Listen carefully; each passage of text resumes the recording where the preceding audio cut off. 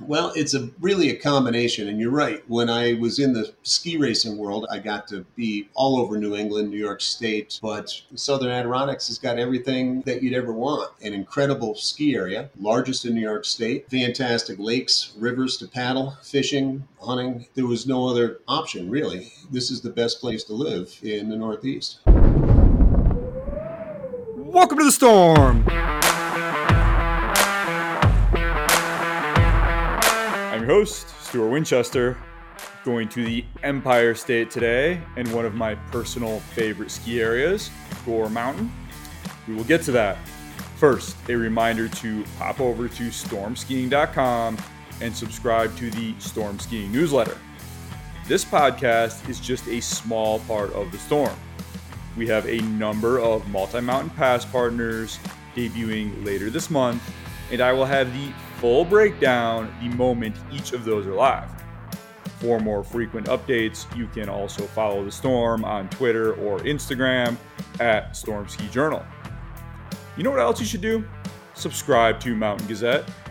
Issue 197 hit my mailbox the other day, and this thing is just gorgeous. The first thing that hits you is a 12-page mountain climbing photo spread by Jimmy Chin. This is intense. I had to clip in just to look at this thing. Then there's an absolutely mesmerizing story by M. John Fahey about how he got tangled up with a career criminal, then a rad bike spread by Emily Tidwell, a long mingle with some Wyoming bighorns, an unbelievable view of the Guggenheim in Bilbao as you've probably never considered it before, and just so much more. This thing is 140 pages, and vanishingly few of those are clotted with ads. Even though it's already shipped, there is still time to get the biggest issue of the biggest outdoor magazine ever.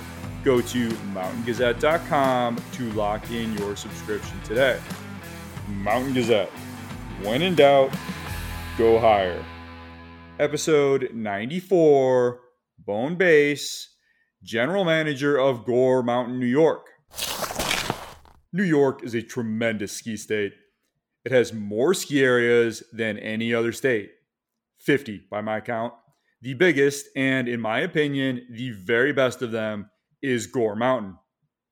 If you're not familiar with Gore Mountain, stop right now and pop over to the article that accompanies this podcast on stormskiing.com and check out the trail map. Gore is an absolute monster. 108 trails, including 28 glades, sprawling over 448 acres.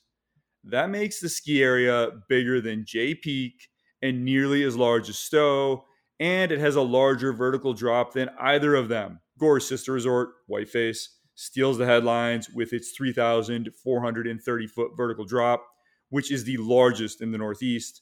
But from a pure skiing point of view, Gore is the more interesting mountain, at least when the slides are not in play at Whiteface, which is about 98% of the time. With Gore's expansions onto Burnt Ridge in 2008 and then North Creek 2 years later, Gore has also grown and evolved more than any ski area in the East outside of Sugarloaf, Maine, over the past 15 years.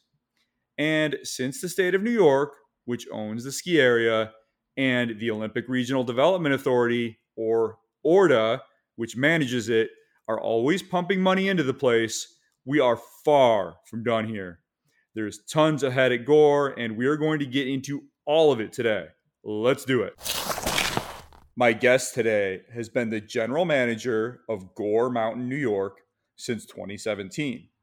Gore Mountain is the largest ski area in New York State, with 120 trails and glades on a 2,537-foot vertical drop spread across 7 mountain areas and 448 acres served by 14 lifts. Gore is one of 3 ski areas, along with Whiteface and Bel Air, owned by the state of New York and managed by the state's Olympic Regional Development Authority. He has worked at Gore since 1987. Bone Bayse is my guest. Bone, welcome to the Storm. I really appreciate the time. How are you doing today? I'm doing pretty well, Stuart, and thanks for having me. So let's get right into it here. How was the 2021 to 22 ski season at Gore Mountain, which was the longest season in the mountain's history? Yeah, it sure was. We were very excited to be able to make that goal and be open until May 1st this past season. But we overall we had a good year. We certainly dealt with some weather issues. It seemed for a while that we couldn't get dealt a good hand. We'd get the snow down and we'd have some natural snow and everything would be just how we wanted it, and then we'd get a wet weather pattern or a warm weather pattern, and we'd have to go back at it again. But in the end, we were able to set a personal record for Gore Mountain. So myself and staff and of course all of our customers are pretty excited about that. Yeah, I was really impressed with that May 1st closing. I would love to have joined you. I broke my leg in February, so was unable to make the drive up. But how were you able to reach May for the first time in Gore's history? Well, I started talking about it with my operations staff around the end of February. I was looking around at snow that we had made. We had to make some additional snow in places this year for some test events that we had to perform as we get ready for the World University Games, or our portion of that this coming season. And I said, I think we've got enough snow on the ground that if we play our cards right, we can finally hit that goal of May 1st. So that's where it started, and I'm not sure that my staff believed me at first that we were going to head that far out, but we got it together and made some smart and strategic snowmaking conditions. Weather helped us a little bit. If you remember April, we still had a lot of nights below freezing. That also helped us achieve that goal. So now that you've done it once, do you think you'll go for it as an annual tradition? I certainly would like to. That'll be my plan going forward. One thing that I really admire about Orta is they typically open as soon as possible, and the mountains push pretty late. Bel Air in the Catskills is frequently one of the later ones to close, and Whiteface has made it to May before and did again this year. How much latitude do you have, Bone, and do the other general managers within Orta have to push the season on either end like that? We've got a fair amount of latitude through discussions with our CEO. If we can justify what we're doing and also make sure that we're able to handle getting people off the mountain if they get injured, or evacuating lifts if something like that happens. As long as the safety measures are in place, then we've got the latitude. And of course, as long as business keeps coming, to stay open, to open early and close as late as we can justify. Another thing that Orta's really done over the past several years is just invest really heavily in snowmaking.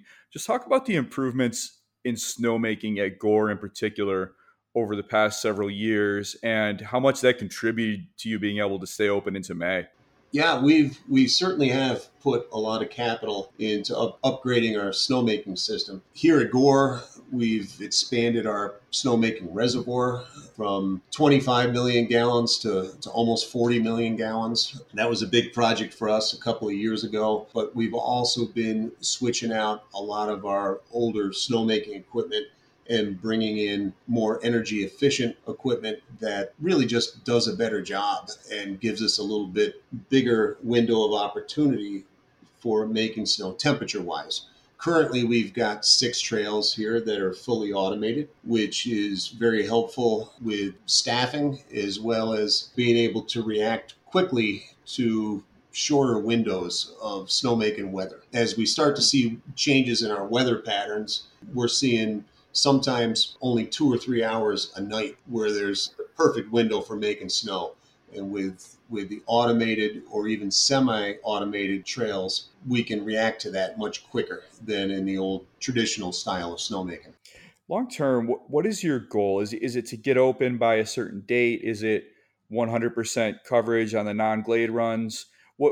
How do you quantify where you want to get Gore to from a snowmaking point of view? Well, each year we sit down in September and we start talking about it in August, but September my assistant manager and I will sit down and we'll start to formulate our snowmaking plan for the winter as far as opening trails and expanding. We always kind of look at Thanksgiving as a traditional opening weekend, but if weather cooperates with us and we can start getting snow down earlier than that, we certainly do open before Thanksgiving when we can, and we've done that several times in the past. Have you ever, I'm not sure if you've done this in the past, but it seems like it'd be possible to maybe get Gore Mountain going earlier, ship skiers up on the gondola, even if you didn't have snow all the way to the base. Is that something that you've considered or done in the past or would in the future?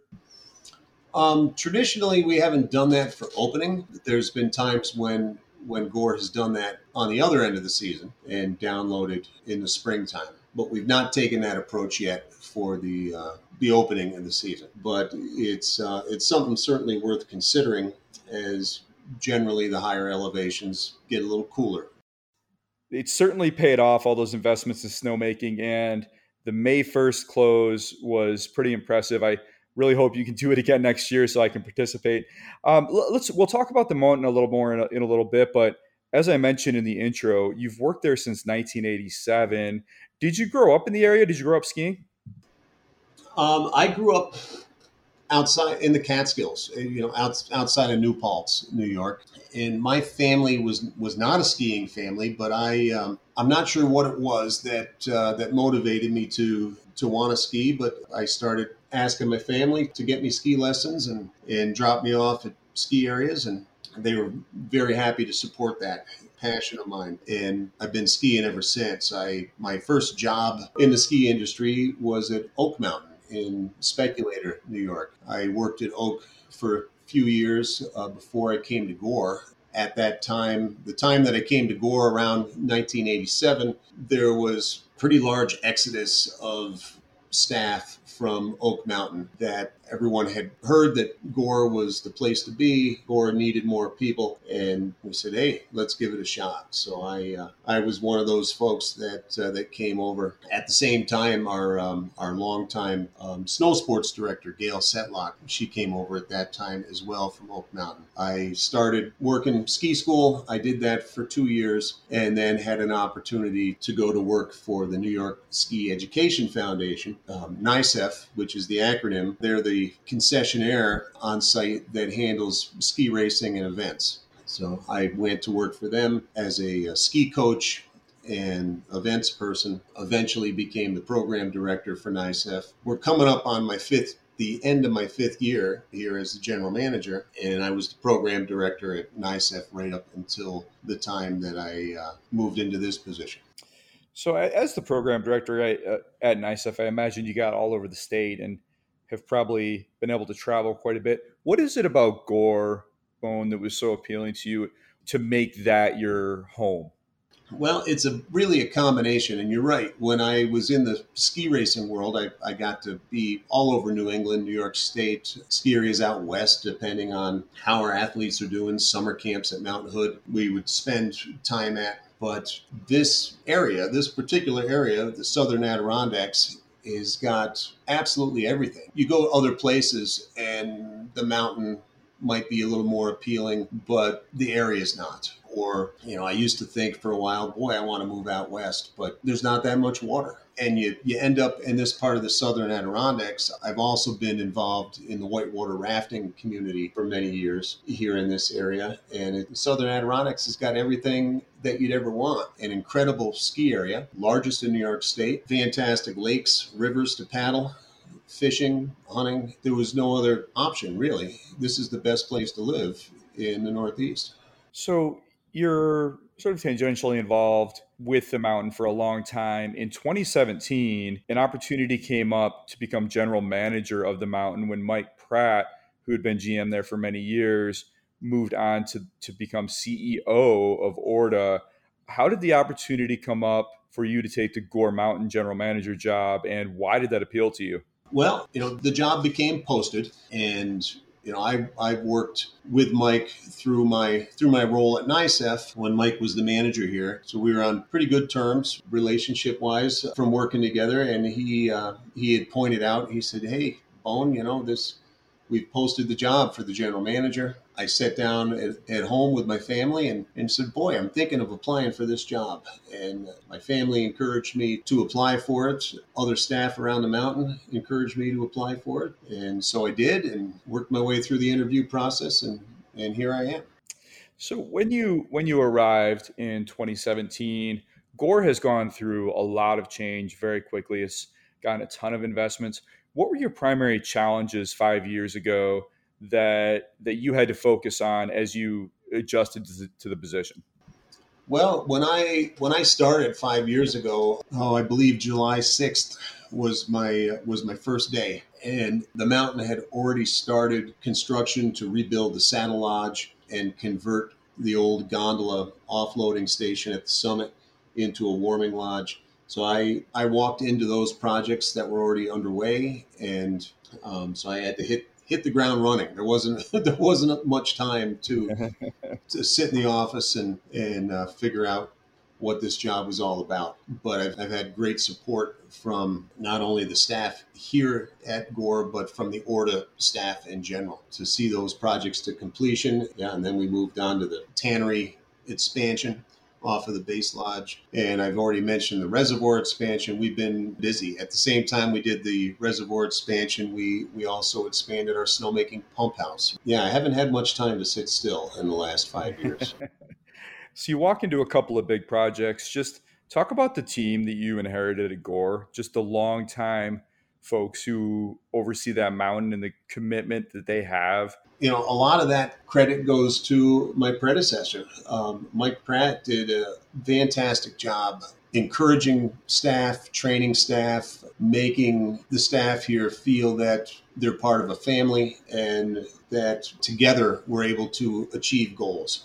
And it's not one department alone on an island. Everyone here works together and works together well. The electricians know that if they need a hand from the lift mechanics, that they're going to get it, and vice versa. It's a great family and really a great place to work.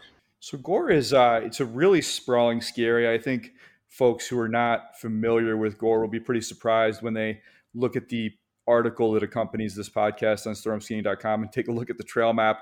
But it wasn't always that way. Talk about what Gore looked like when you first arrived in 1987 and took that first job.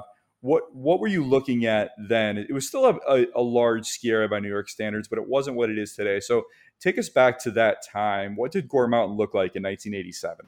Good golly, Stuart,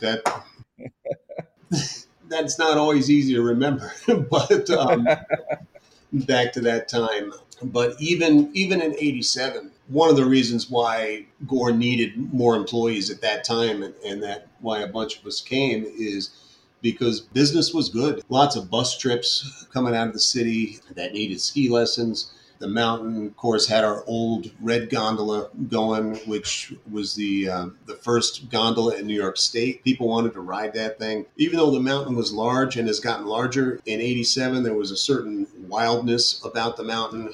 It was considered a skier's mountain, and we can talk more about that a little later as to how that rolled into the development of glade skiing here. It was just a fun place to be that had good energy. People could sense that energy from lift attendants right up through any of the staff that were working here. And that rolled off into the people that wanted to ski here. The ski area has certainly evolved and changed over the years.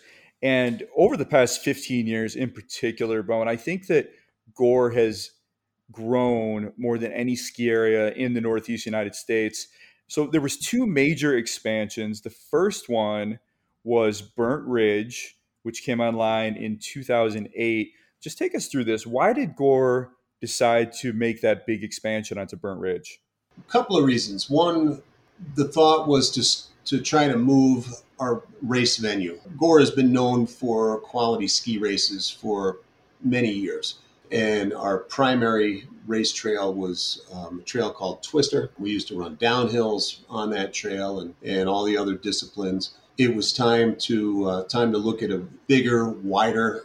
Skiing has changed, as you know, from narrower trails to a bit wider trails to accommodate not only skiing traffic, but change in skis themselves, as well as working our way towards the ski bowl in North Creek. It was back in 2002 that the town of Johnsburg approved the concept that they wanted to redevelop the ski bowl part of North Creek. And in order for us to eventually achieve being there, Burnt Ridge is a key component in that, as it gets us closer to the ski bowl. So, in order to do that, was that state land? Did you have to acquire that land?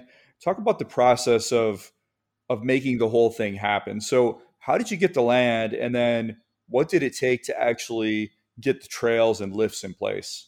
That is state land. Burnt Ridge is state land, and it was part of what's considered the intensive use area of the ski area. So that was not a heavy lift there, but everything we do, being a state-owned ski area, has a unit management plan, is what they're called. And all state land has a unit management plan that, whether it's wilderness in the high, like I'll use the high peaks as an example of that, and things that you can do in wilderness land or intensive use area land that the ski area is on. But it's quite a long process to go through a change in your unit management plan, where you have to put in all the items that you would like to include in that change or in that particular area. And in this case, Burnt Ridge proposed trails had to be mapped out, tree counts have to be included for how many trees might be removed at some point, where lifts are going to go. Then that unit management plan eventually goes to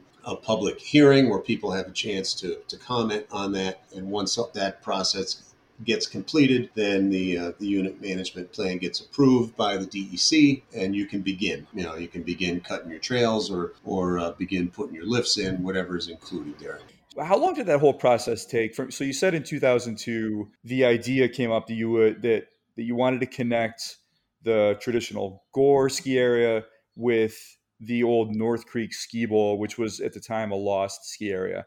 So that all came around in 2010. Burnt Ridge opened, or I'm sorry, 2002. Burnt Ridge opened in 2010. How long did it actually take to build once you got all the permitting and everything in place? Burnt Ridge itself was a couple of years. The first year that the Sagamore Ski Trail was open, it didn't have snowmaking on it, for example. Snowmaking went in that following summer. Burnt Ridge came together fairly quickly, all things considered. And then that gets us a little closer to the ski bowl, and we're finally moving closer in that direction this summer. We're currently cutting a new trail on Burnt Ridge right now that goes directly down to the bridges. If you're familiar with skiing Gore and getting to the ski bowl, this new trail comes down and goes right to the ski bowl bridge that will put you right into the ski bowl proper. So, New York Ski Blog, Harvey Road, who runs New York Ski Blog, did a really nice write up of that new trail a couple weeks ago, and I'll include a link to that in the post that accompanies this podcast. But just tell us about that new trail, Bone, where it starts, and I guess how, and this was Harvey's focus in the article, how it interacts with and changes slightly Barkeeter Glade, but manages to preserve the majority of that tree skiing experience. Yeah, we set out not wanting to disrupt the Barkeeter Glade. That glade is very popular. It's very important to us. So we started last summer, walk in the woods through there, and that continued throughout this past winter until we found what we wanted in this trail is we want it to be an intermediate trail. We don't need another expert trail over there. We want the majority of our skiers to be able to ski that trail and enjoy it and be able to work their way to the ski bowl. So we took a lot of time to lay that out, to get the grade that we wanted, and find a way that disrupted the Barkeeter Glade as little as possible. We believe that we've done that. I'm very excited about this trail. Yeah, I actually misspoke. The Burnt Ridge opened in 2008, and Little Gore, as it's now called, the old North Creek Ski Bowl, opened in 2010. So it's been 12 years. Why was now the right time to cut that connector trail? You could obviously ski between the two before. It was a little bit of a process, wasn't necessarily super obvious to folks because you had to go down hedges and all the way around. to ski from Burnt Ridge over to Little Gore, or go through the glades. So why was now the right time to cut this trail? Well, we've been trying to get funding in place to be able to expand at the ski bowl the way that we'd like to. And that includes at the ski bowl, we have plans to put in a new base lodge down there, replace a lift, cut some additional trails, and also put in a summer attraction. One of the issues with state land is that we're restricted from putting in things like zip lines or mountain coasters on state land. You know, that's the New York State Constitution spells that out. It was 1947 that New York State amended the state constitution to allow the cutting of ski trails, but they're pretty specific on how that needs to be and doesn't include summer attractions. So the ski bowl is actually town of Johnsburg property. So that's the property that would allow us to put in that and build a more robust summer business for us. So the stars have finally lined up, or almost finally lined up, to the point where it made sense now to go forward with that project. So yeah, so let's get into ski bowl a little bit, because as you said, a lot of exciting things going on over there. Let's go back to 2010 when you opened this expansion. That, as I mentioned, was a lost ski area and was brought back online with this expansion. Just talk about that whole project, how this idea came up, and why Gore decided that it was feasible and practical to expand all the way over into the classic ski bowl. Yeah, well, and I'll give you a brief history of the ski bowl itself, if you don't mind. Yeah, let's do it. It was around 1932, the Olympics, the first Olympics that were in Lake Placid was 1932, and that really generated a lot of interest in winter sports in New York State. And the residents of North Creek, or the town of Johnsburg that North Creek sits in, decided they wanted to get some skiing going. They wanted a ski area. And at that time, they used logging roads. They re-cleared and started what they refer to at the time as ride up and slide down. That was the motto for North Creek. And they would take people by car and truck. There were no lifts at that time, and drive them up the Barton Mines Road and drop people off, and they could ski back into North Creek and what eventually became the ski bowl. That was followed by snow trains that would roll into North Creek. There's a rail line that comes into town, and for a bunch of years, people would come up from New York City on the snow trains to go skiing at Gore. But about 1949, those trains stopped running.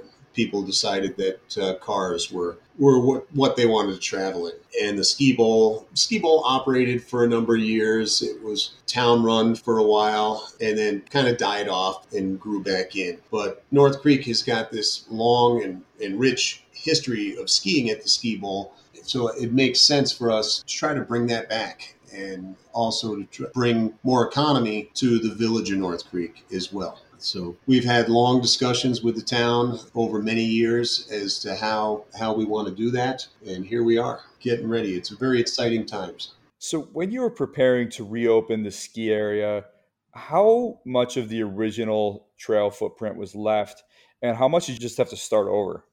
We didn't have to start over with a lot. We were able to re-clear existing trails, widen some in a few places, but it wasn't a heavy lift to get the trails going. A bigger project for us at the ski bowl was putting in our Nordic system that's down there, which has full snowmaking capacity. And that has done very well for us, especially as a Nordic race venue. Those trails down there are homologated. We're able to run a lot of higher end Nordic races there through the winter.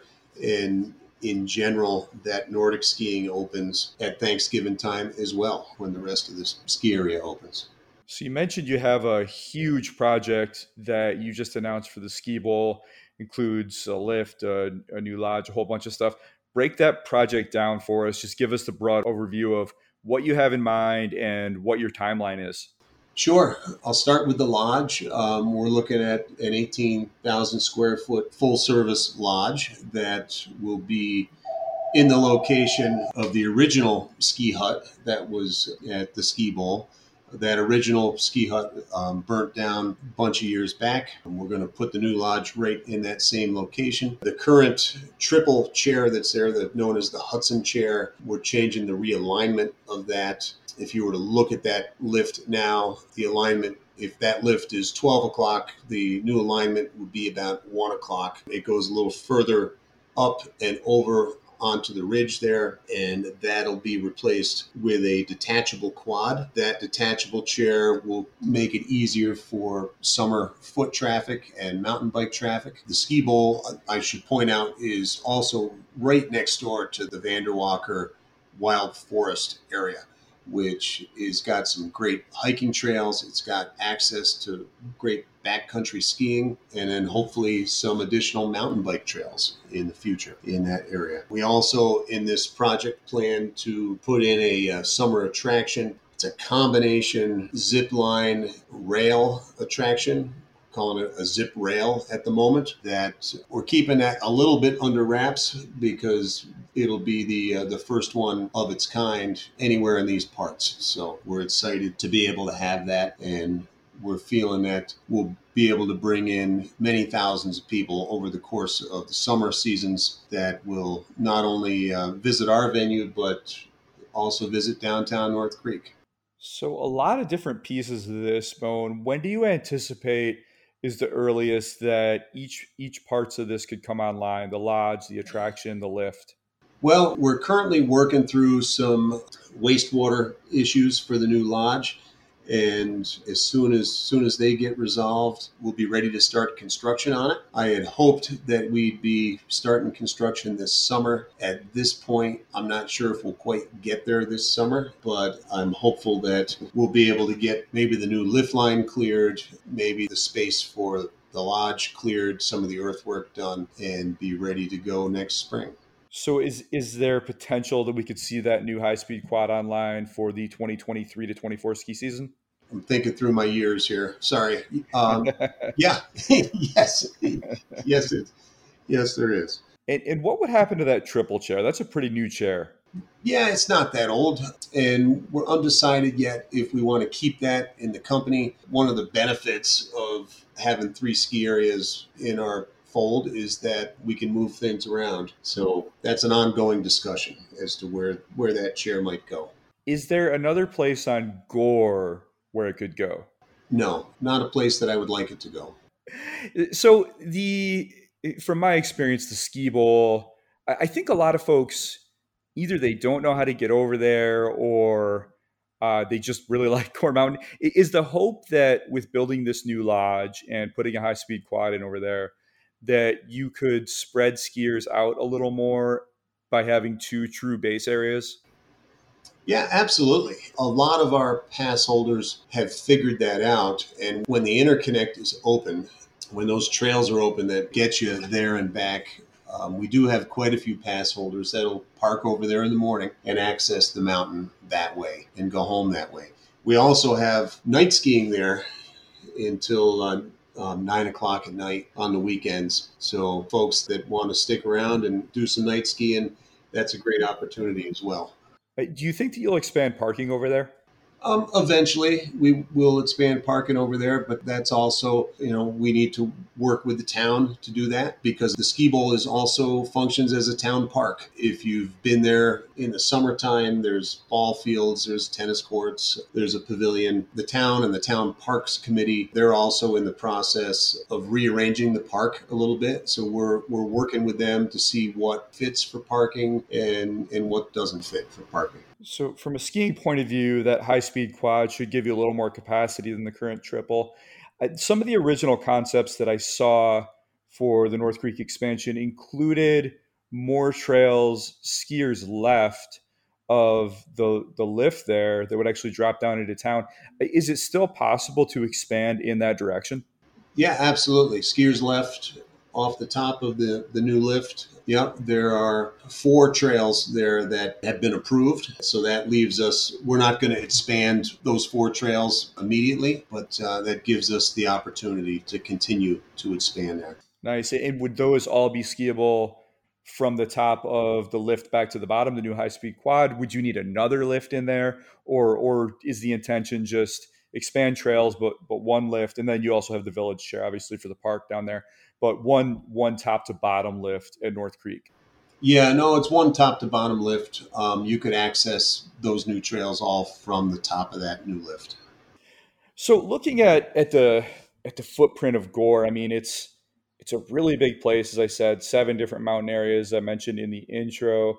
We'll talk a little bit more about how you're expanding within that footprint in a moment, but other than those trails skiers left off the top of North Creek, are we pretty much done with the basic footprint of Gore? There's a lot of peaks around there.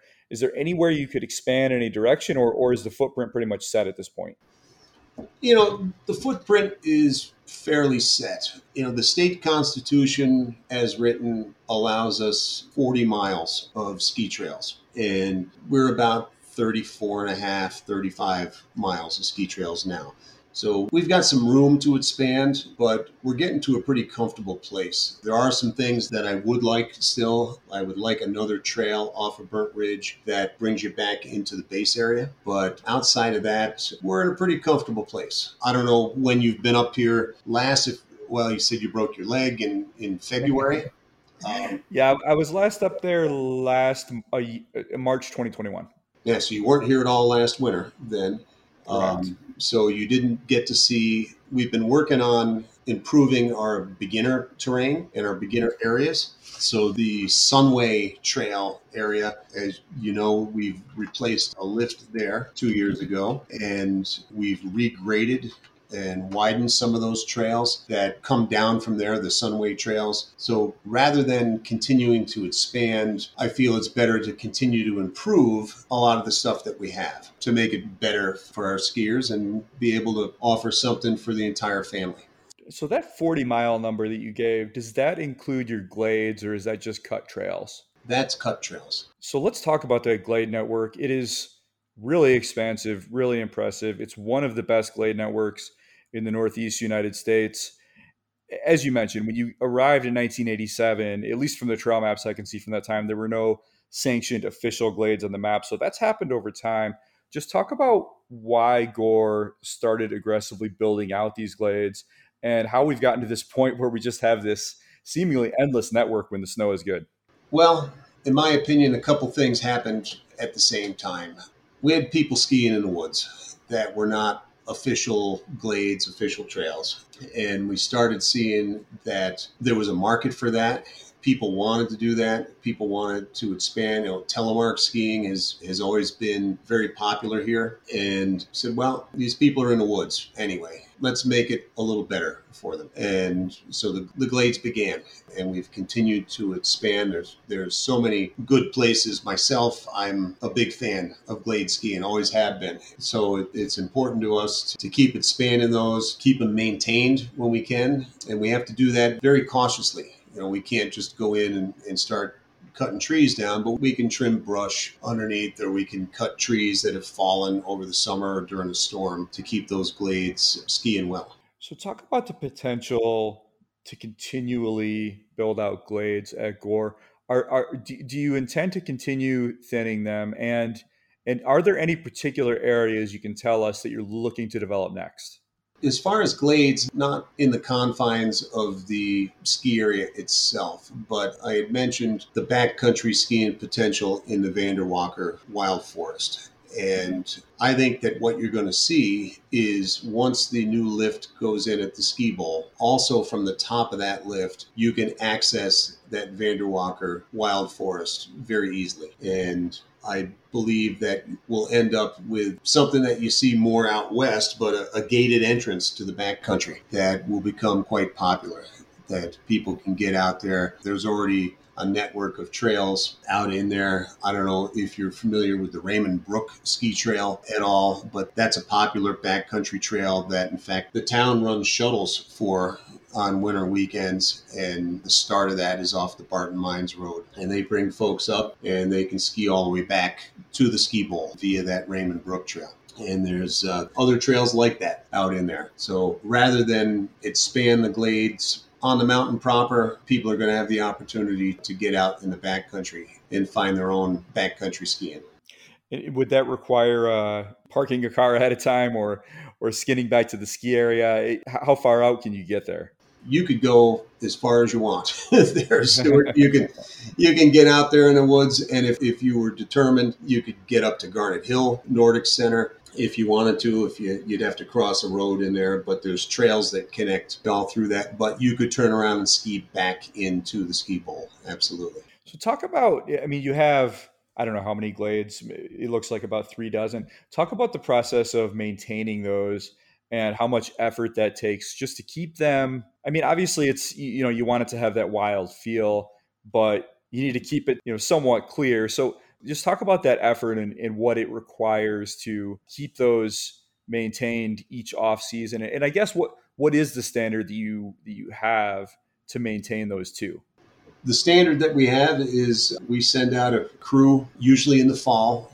Trees fall, trees fall down year round. So the closer we can do it to opening, the better off we are. But we send out our crews to walk the glades, trim back anything that has fallen, cut any fallen trees that are out of the way, that need to be put out of the way, do some light brushing just to keep them maintained. We need to be mindful and careful. We can't just go through and start cutting live trees in those gladed areas. That would be a bigger deal to do that.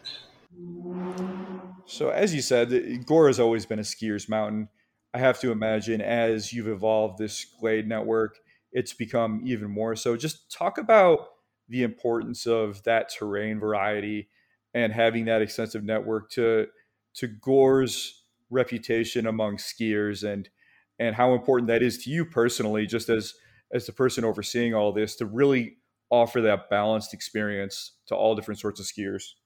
I don't think that we're any different from any other ski area, but we recognize the fact that we've got families coming here where one part of that family may only want blue squares or green circles, and the other family is looking for more of a challenge. Sometimes it's not always the kids, but sometimes it's the kids that want to be in the glades and mom and dad don't want to be in the glades. We want to have something for everybody, and this is our way of doing it. That's an important piece of the puzzle to keep people coming here. And are you personally a Glade fan? Oh, absolutely. Absolutely. Yeah, I love it. I love it when they're in play at Gore. There's nothing better than getting lost in the woods there. Let's talk about your lift fleet here, Bone. You have just a ton of lifts there. It's a pretty new fleet. It's in pretty good shape. But surveying the mountain, what is your wish list for lift replacements, upgrades, additions? As you say, we're in pretty good shape with our lift fleet. But down the road, I'd like to expand the village chair at the ski bowl and bring that up the mountain a little further. That village chair is what services our night skiing. So I'd like to be able to offer a little more terrain for night skiing. Beyond that, the Straight Brook chair, lift 7, that services the upper mountain, Hawkeye and Chathamack and those trails. That chair is in good shape, but should be due for replacement in, another 5-6 years. So we've got some time there. The Top Ridge chair, that one is also 5, 6, 7 years out for replacement. So we're doing really well as far as lifts go. You mentioned in your notes that you sent me about the lift that we have out for bid currently that would replace our Bear Cub Pama. That'll be the next new chair to go here on the mountain proper, and that will go up. It won't be a very long lift, but that'll go up to the lower part of the Sunway Trail and help to service beginner skiers. That's in an effort to continue to expand our learning and beginner terrain. So let's talk about each of those. That learning center is a really nice area. It's actually where my daughter learned to ski. You have a really great group of instructors there. So there's, if I'm remembering this correctly, there's a couple of carpets sort of in a progression there. And then you have that Bear Cub Poma that runs parallel. Are you saying that the new lift would run actually higher and go up to connect with the lower Sunway Trail? Absolutely. Yeah, the Pama would come out and that new chair would go up to the bottom of lower Sunway, the area where there was kind of a 90-degree turn in the trail that would bring you back to the base area. So where Ward Hill meets lower Sunway? Yeah, absolutely. Oh, wow. That's quite an extension. What would the new vertical drop then be for that lift? Um, Oh, it's not going to be much. I wasn't anticipating that question, Stuart, but But certainly more than the current Poma. more than the current Palma. Okay. But the vertical drop itself is only a couple 100 feet. It's not, as you know, the trail there is not very steep. And what kind of lift are you looking to put in there? Another conveyor load quad, fixed grip. And would it load where the current Pama does, or would it load? Would you move the loading station somewhere else? No, it would load right in the vicinity of the current Palma where that loads. And would that cross over the carpets, or would it avoid them and go on a line that didn't go right over them? Yeah, it doesn't go over the carpets. It's basically in the same line as the Palma is right now. Well, that's a really interesting project. Do you have a timeline on that when you'd like to get that lift going? Possibly next summer. That's out to bid now, and no surprise, the lift companies are extremely busy. So we're waiting to hear when they could fit that in. Gosh, that would really make an excellent beginner area because you have those two progression carpets, then you have the lift that goes up Lower Sunway, then you have the Sunway chair itself. So, wow, that's really exciting. And then going up the mountain, you mentioned Top Ridge and Straight Brook could be due for upgrades. Top Ridge is a fixed grip triple, Straight Brook is a fixed grip quad. What do you have in mind for those lists? Have you given that any thought? I haven't given it a lot of detailed thought, but fixed grip chairs are really a good chair to have, especially in my opinion, especially in upper mountain areas. They can run better in adverse weather conditions. Where the detachable chairs, they're wonderful, they're comfortable, they're easy to load, they're easy to offload as a skier, but they do take a lot more maintenance and they don't run as well in times when you have freezing rain or heavy snows. You always have to be watching that cable and make sure that the grips aren't starting to slide on the cable. And so with a fixed grip chair, they're pretty much bomb proof and they can go all the time. That's the reason why when we replaced the High Peaks chair, it was not a question for us. This needs to be a fixed grip chair. We need to be able to run that chair when we want to run it. It's another now great avenue to get to the summit if the gondola line is long, or in the event, now we've got a backup as well. If for some reason the gondola was down, that High Peaks chair, we know that's going to run and people can still get to the summit. Yeah, that's a great chair, and it replaced a beautiful but less reliable old double chair. You did put a carpet load on that. What's your verdict on the carpet load? Do you like that? Are you considering that for a Straight Brook or Top Ridge replacement? No, I think the carpet load is a great chair for that beginner intermediate skier. It's great for lessons. You don't end up stopping the chair as much when you've got beginners that are having a tough time loading. If you remember our old Sunway chair, that double chair that was there, that thing, we had to run it slow often just because people having trouble getting on and off the chair, have to stop it often because of that as well. And now with the carpet, we don't have those issues. And if for Top Ridge, are you considering just another triple there, or would you upgrade that to a quad? Well, nowadays, the price between a triple and a quad is almost insignificant. So it would make sense to put a quad in. And then going over to the village chair that you mentioned, you said you wanted to take that higher. So those right now, there's two narrow trails that come down, and then they widen out to the terrain park. So where would you like to bring the village chair up to, and would that require some trail widening or a new trail? Well, I'd like to bring the village chair up to about halfway down the Moxham Trail in that vicinity. And I don't believe we'd need to do any trail widening. We would keep the same lift line where it goes. So the top of that chair would essentially be in what's a wooded area right now. We would need to cut a trail from getting off the lift out onto Moxham, but we wouldn't need to do any major trail work there to do that. Room then for some new glades under there? Oh, absolutely. Yeah. I love that. Village chair is a triple. You thinking a quad there? No, I think we can expand that chair as it is and continue it as a triple. Oh, that's interesting. Um, it, looking at the lifts you currently have, I'm just curious, and this might be a pie in the sky idea, but that's one of the things I do on this podcast. Have you ever thought about a second stage of the gondola that would go from the current terminal up to the top of Gore Mountain? No, Stuart, I've never thought of that. But when the old gondola went away, people thought, they said, what are we ever going to do? We'll never be able to get to the summit again the way that we always did. But when Bear Mountain opened, which is the top of the gondola, and that pod of skiing opened, it's been quite successful. And I think folks really like that area. Got Top Ridge and Uncas to ski. I don't see the need for running a chair either or another gondola from the top of Bear to the summit. If I could dream up anything, I would look for a spot where I could put a chair that would get people to the top of Burnt Ridge from a different spot in the mountain, maybe from the bottom of the North Chair area back up onto Burnt Ridge. But that, I don't see that happening anytime in the near future. And how about a lift from the base, like where Adirondack Express 2 is, up to the top of Burnt Ridge? Is that anything that was ever considered?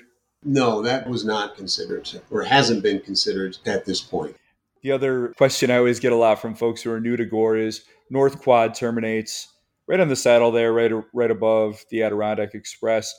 If you were ever to consider replacing that lift, is there any chance that would come up to the top of Bear Mountain where the gondola and the Top Ridge triple let off?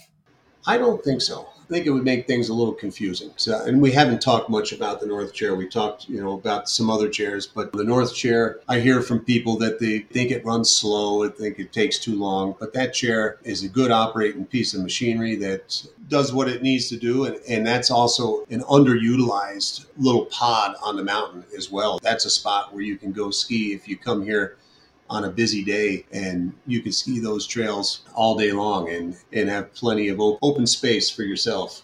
They're nice long trails too. One more question about the development over at Ski Bowl. I'm curious if there's opportunities there to build up some slopeside lodging, condos, hotels, something like that. That's one thing that similar sized mountains in Vermont tend to have in abundance, and Gore just doesn't. I think because it's mostly on state land. Is that something that could eventually be developed at Ski Bowl, or that's ever been talked about at Ski Bowl? Yeah, so we can't do that. We're, a state-owned ski area. We can't be in the business of slopeside lodging or hotels, but there is a developer that owns the property right next to the ski bowl that does have plans for future condos, and there's a hotel on those plans. The opportunity's there for someone whenever they want it to start, and they would be right next to us, but it just wouldn't be on our property. We wouldn't be operating it.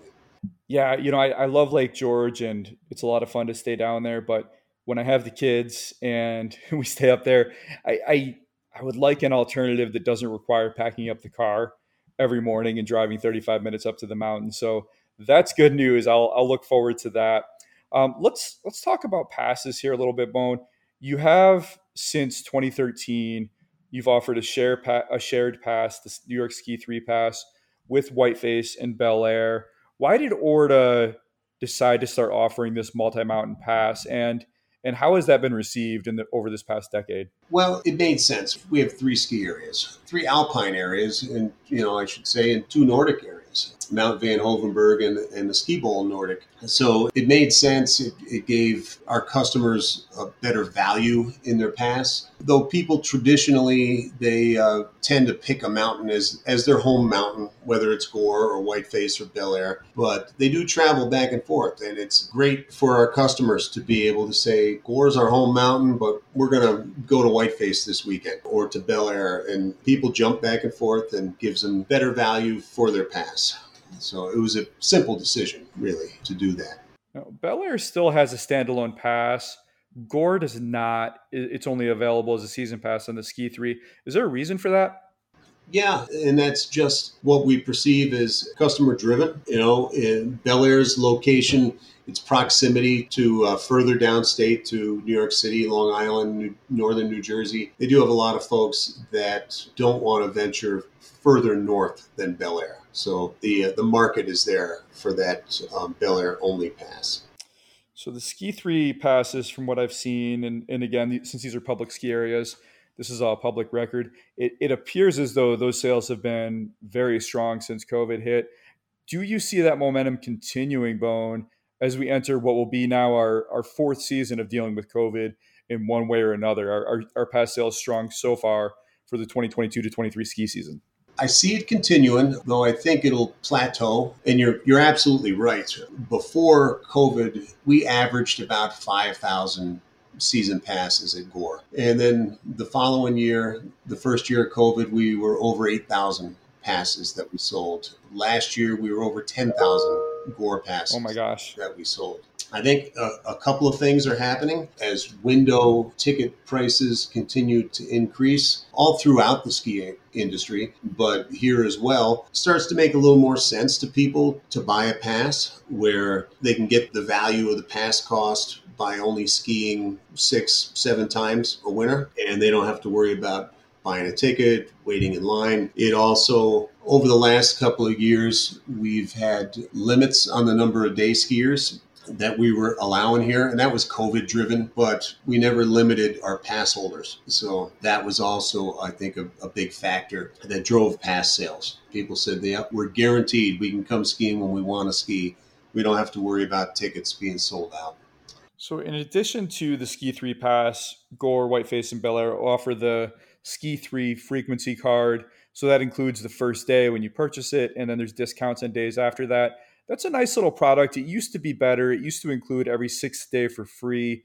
That benefit went away, I believe, with COVID. Why did you eliminate that benefit? And is there any chance that we could see that sixth free day return? That frequent skier card hasn't been unveiled yet for this year, and those discussions are ongoing. But that is a great product for people. It really equates to a discount card so that, outside of the first free and the sixth free day, you're going to get a nice discount anytime you come skiing. And that product has been very popular with folks who only ski a handful of times a year, but it still gives them some good savings. But we'll see what that product looks like for this year.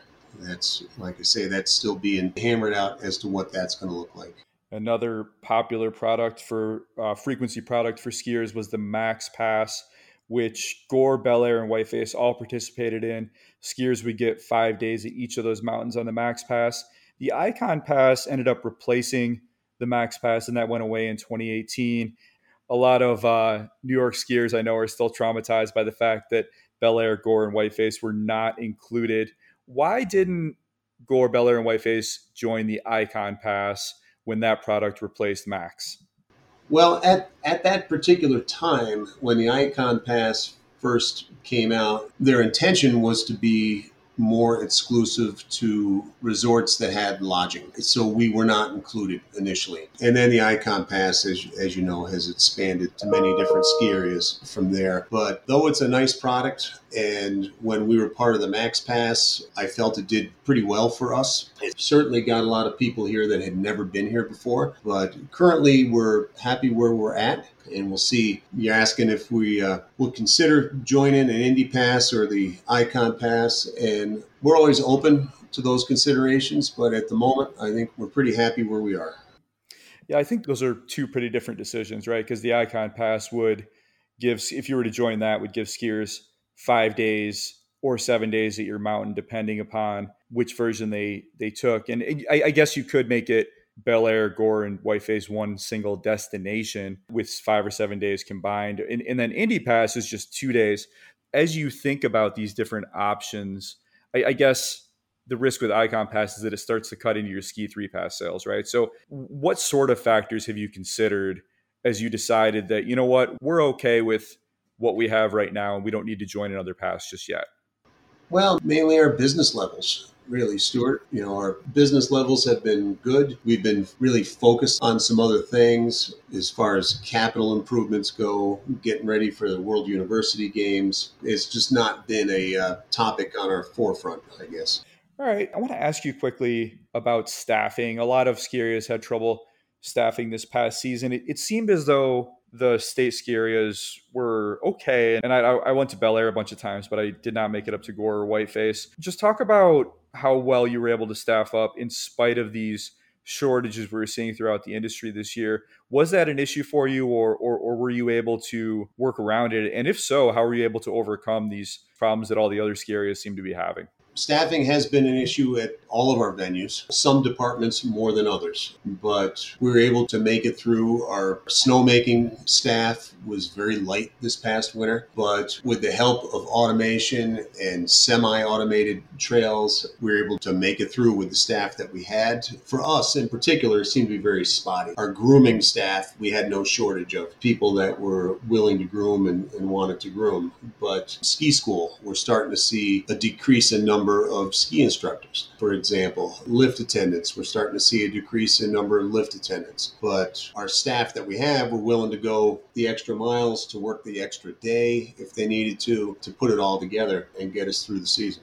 So Vail Resorts had some issues staffing up throughout the country this year. And in response to that, they announced in March that they will be raising their minimum wage to $20 an hour for frontline staff nationwide this coming winter. I realize you don't directly compete with any Vail Resorts there at Gore, but has ORDA thought about how they're going to respond to this as far as a minimum wage goes? And is that set throughout the ORDA system, or is that a mountain by mountain decision?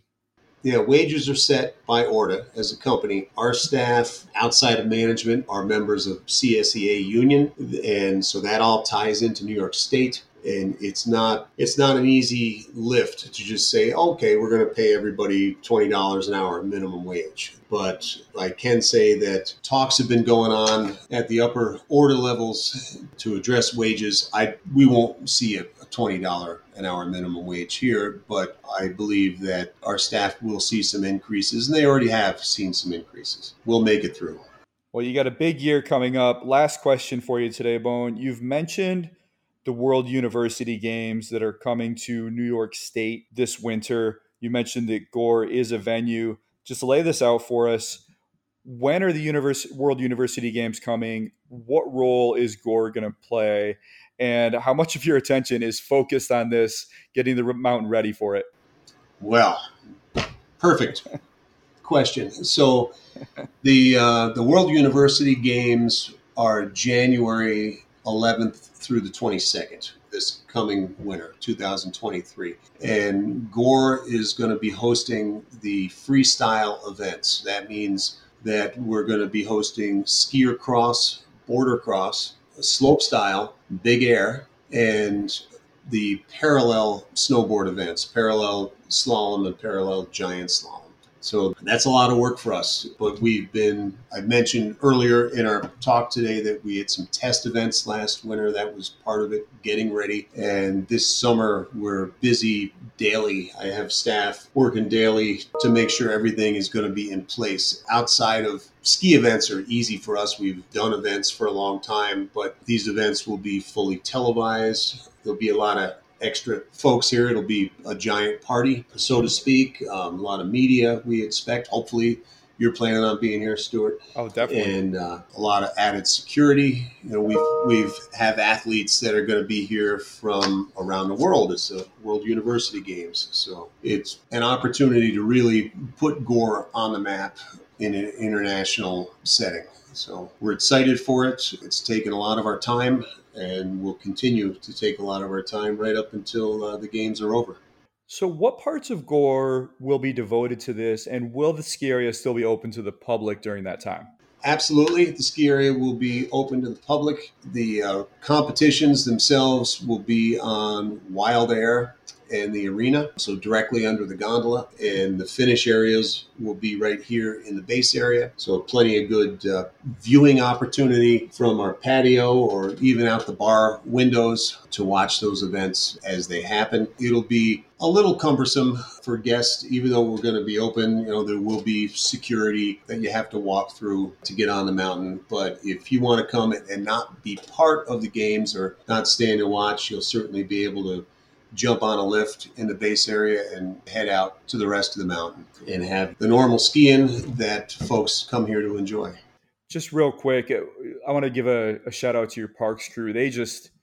I'm not a big parks guy myself, but the size and the scope of what they've been building for years, particularly on Wild Air, is just astonishing. Just talk about that crew that you have there and just how good they are at what they do.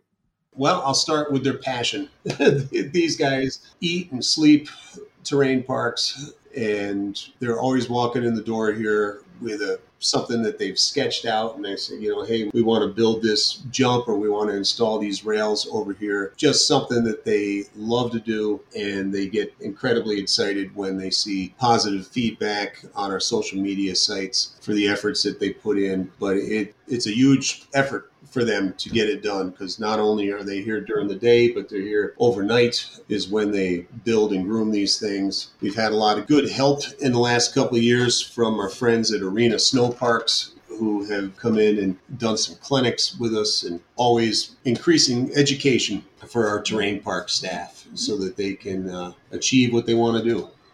All right. Well, the world will get to see their handiwork on TV this coming winter.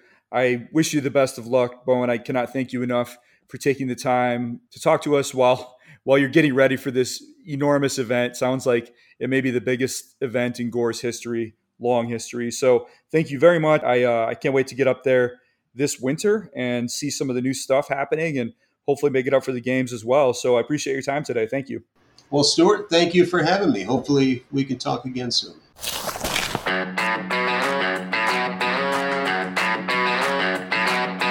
That's Bone Bayse, General Manager of Gore Mountain, New York. Thank you very much for that, Bone. Really excellent job.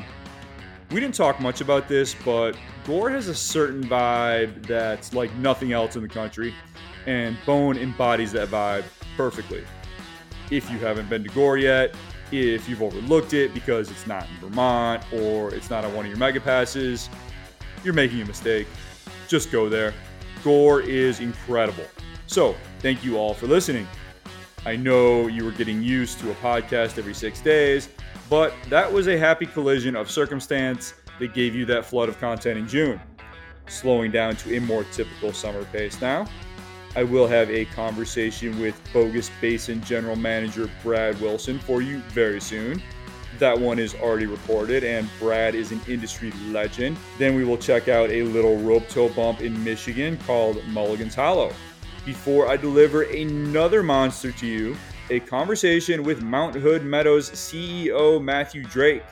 Then I have 16 more podcast conversations scheduled through the end of the year, including a couple new ones I booked just recently and that I am very excited to announce here. Winter Park, Colorado President Sky Fulks will join me. And then I will give you the snowmaking podcast that so many of you have been asking for as we connect with SMI Snowmakers President Joe Vanderkellen. To get those as soon as they're live, sign up for the Storm Skiing newsletter at stormskiing.com. There are free and paid tiers of the newsletter, and paid subscribers do receive podcasts 3 days before everyone else. You can also follow the Storm on Twitter and Instagram at Storm Ski Journal. Until next time, stay well, stay safe. I'm Stuart Winchester, and I will talk to you again very soon. The Storm Skiing Podcast is a Quicksilver Films production.